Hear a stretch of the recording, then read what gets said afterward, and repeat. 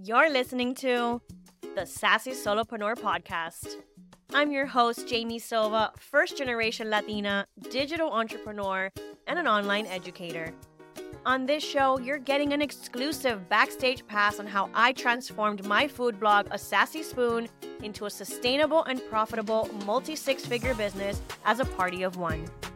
Tune in each and every week for the sassy vibes, authentic, no BS conversations, and actionable advice on how you too can build the profitable food blog business of your dreams. Let's dive in. Hello, my friends. Welcome back to the Sassy Solopreneur Podcast. In today's episode, we're diving into a topic that's been all the rage this year, and that is good old AI. As much as I wanted to avoid this topic, we can't avoid it any longer. We have to face the music. It's here to stay. It's not going anywhere. And so it's up to us as business owners to adjust, adapt, pivot as we continue to scale our blog traffic.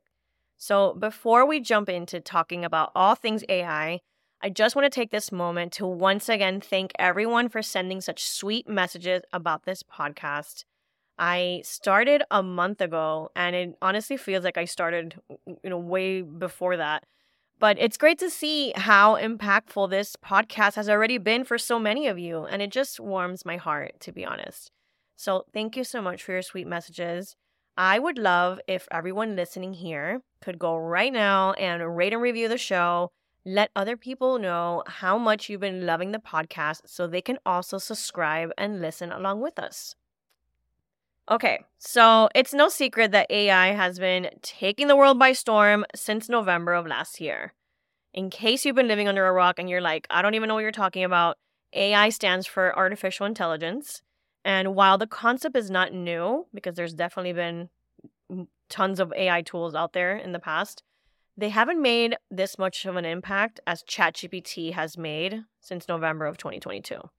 And so I won't lie, when that news came out, I kind of had a mini meltdown myself because I was like, okay, do I need to change careers? Are we being taken over by robots? Like, what is going on?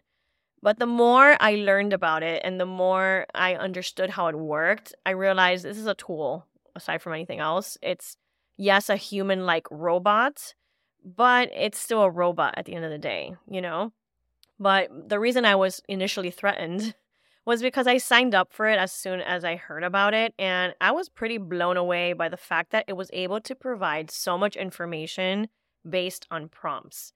In other words, when you and I search on Google today, we use different phrases or search terms, and with a tool like ChatGPT, you can have a full-blown conversation with this thing.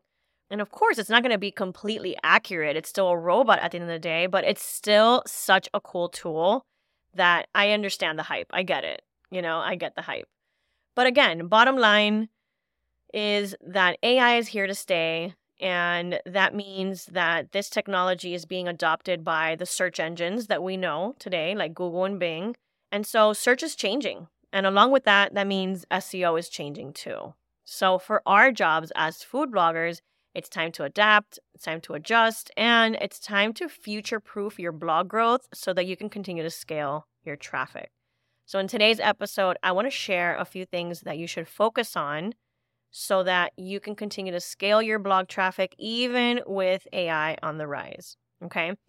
Now, before we jump into that, I want to share this cold hard truth about AI that, it is what it is, right? The fact that AI is now on the horizon means that ranking on search is going to become a little harder, okay? And the reason for that is because the amount of content saturation that there is right now in search is insane. People are out here producing content at this rapid speed with the help of ChatGPT, and Google's not able to index it all quick enough as a result. And so I would say this is probably like one of the cons of ChatGPT is that they're able to just copy and paste all this inaccurate information and throw it up in, a blog post. And it just, basically this is how people are using ChatGPT to scale their blog content. And it's almost like it's clogging the queue for the rest of us, right? Like the way I picture it is Google has this long ass queue of content that it needs to index, and it's basically having to shift through all of it to see like what's shitty content, what's actual helpful content, and it's taking a while. Okay. So if you've been experiencing any type of indexing issues, this could be why. It's just something that's going to happen for a while until Google catches up. And to be honest, I've already seen a few tweets about people complaining that their AI generated blog posts all got hit by the latest Google update. So big fat duh, right? Okay, so with that said, let's talk about how you can future-proof your blog traffic. So number one, I would say niche down. Yes, I said what I said. Niche as far down as you can, okay? Because with the rise of AI, you have to figure out a way to stand out. And honestly, in order to stand out, you have to really own a sub niche. It's not even like, oh, I can just do a baking blog. You have to really narrow that down even more, okay? For 2 years, I was stuck at a page view plateau because I was sharing comfort food recipes on my blog. Now, if you don't know me, you're new to the podcast, hello and welcome. I've been a food blogger since 2016, so it's been 7 years. And while things were way different back then, the way it is now is not how I used to be. So to be able to get out of this page view plateau, I had to narrow down my niche. I was sharing comfort food, and it wasn't until I niched down to Cuban cuisine that I was able to break through that plateau, okay? I know it sounds counterintuitive, but it makes sense in a way, you know? Because there's so many comfort food blogs out there, and you don't want to get lost in a sea of sameness, right? You have to figure out how to make your EAT shine on through every blog post. So in case you don't know what EAT is, it stands for expertise, experience, authority, and trustworthiness. Do you know what builds authority and trust? Being an expert in a certain topic and owning the shit out of it, okay? That was such a light bulb moment for me because I was sharing pasta one day and then brownies the next, and Google was confused. Of course it was confused, you know? And this is why I was stuck at this page view plateau for so long. And guess what? If Google's confused, so is your reader. I swear, as soon as I narrowed down to Cuban cuisine, I'm first generation Cuban American, so it just made sense. I could speak to this expertise. I could speak to this experience because I am Cuban. And so it's technically still comfort food, but it's almost like it's a sub-niche of comfort food. And so as soon as I did that, my page views doubled, my email list tripled. The amount of emails I receive daily from people enjoying my content is just wild. It's like, why didn't I do this earlier? Okay, it's such an obvious step, but I guess I was so worried about search volume that I forgot that user intent matters more. Okay, Google ranks sites that deliver what people want higher in search. That's just how it's always been. And the more your posts are interacted with, the more that signals to Google that you're an expert in this topic. And that's how you start ranking. And so think about how you can narrow down your niche. Are you a baking blogger? Maybe niche down to just doing cakes. And then you can create 3 to 5 content pillars all about cakes. Are you also a comfort food blogger? Maybe you niche down to doing stews. And then you create content pillars like vegetarian stew, stews from different cultures, slow cooked stews with meat. And then this brings me to number 2. You add the step-by-step photos. You talk about the ingredients in great detail. You talk about the techniques in great detail, aka you share helpful content. That's number 2. Google is looking for content that stands out, meaning content that AI can't replicate. And so this favors us as food bloggers because we bring a lot of that firsthand experience and expertise to the table. We have an opportunity to really beef up our post, no pun intended, or maybe it is intended. We have the opportunity to share what AI can't share. And that is why you recommend a certain ingredient, why you suggest this technique over another, personal tidbits about the recipe, any secret ingredients about the recipe. Like AI can spew out any recipe, right? We know this is just how it is, but it can't personalize it. It can share how this was your childhood favorite meal, or the special spices that your grandmother used, or that certain technique that you learned in pastry school. whatever it is that you bring to the table that AI can't replicate, highlight the shit out of that in every post, okay? Think of ways that you can infuse your own personality, that you can infuse any nuances, your expertise, like whatever builds connection with your audience is going to also build that EAT with Google, okay?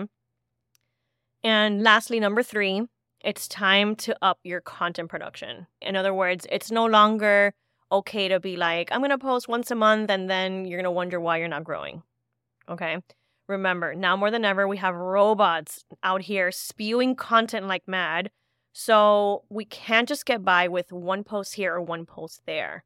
And I know it's hard to dish out a bunch of recipes all day long. And I'm not necessarily telling you that you need to do 5 recipes per day or anything crazy like that. But if you've been doing once a week, maybe it's time to go up to 2 times a week or 3 times a week. I've definitely noticed when I myself have increased my content production, I've absolutely seen a boost in traffic. And if you're finding it hard to do that, you need a content system to streamline all your processes, okay? Blogging has a lot of moving parts. So if you're feeling burnt out by pushing out content all the time, you need systems. Okay, this is something I teach in my program because it's so necessary for consistency, for outsourcing, your sanity. You need a system for planning content, prepping and batching recipes, creating blog posts, publishing, and promotion. It's almost like you have to strike this balance between increasing quantity without sacrificing quality. That way you can scale your blog traffic and stand out from all that AI-generated content, okay? So whether you need to make that business decision to hire out your writing or your photography or your promotion strategy, it's time to make this a priority. I honestly wish I would have outsourced sooner, to be honest, because it saves me so much time and energy, and I'm able to focus on other things, and it's honestly the best thing ever. Worth every penny, to be honest. So to recap this episode, AI is not as scary as everyone made it out to seem earlier this year, okay? They spoke so wild about it, where it was like, we're being taken over, our jobs are in danger, et cetera, et cetera. It's not that serious, I promise. On the contrary, I actually really like ChatGPT, and I think it's been such a helpful tool for me to, outline my post or to help me beef up certain sections of my post. And so it's not all bad. As long as it's used in ethical ways, I think it can be a really helpful tool for us as writers, just to try and come up with different ways of explaining certain things or, help me craft this blog post about a root vegetable or something. And then it can kind of like do some research for you. You still have to fact check, of course, because it's not the most up-to-date information, but it's still a great starting point, especially when you need some inspo and you have some writer's block. It can be a really good tool. So our jobs are not in danger. We're not being taken over by robots, okay? But we do need to step up our game as food bloggers. If we want to scale our traffic and continue to live off our blogs, you need to step up your game, okay? So that means narrowing down your niche if you haven't already, right? Think of a sub-niche that you can narrow down to so you can stand out from all the AI-generated content out there. You want to share helpful content, making sure that every post is positioned in the people-first approach that Google's looking for. Show your firsthand experience, show your expertise on every single blog post that you put out there, okay? Make that loud and clear, front and center. And lastly, you need to up your content production, okay? Whether that means you're going to start streamlining your workflow so you can get content out there faster with systems, or you're going to hire help. And that's either one is totally fine, but you just need to make that business decision so you can up your content production, okay? These 3 things are a surefire way to future-proof your blog growth. So I hope this was helpful. I hope you found value in this episode. Thank you so much for listening. I'll catch you on the next one.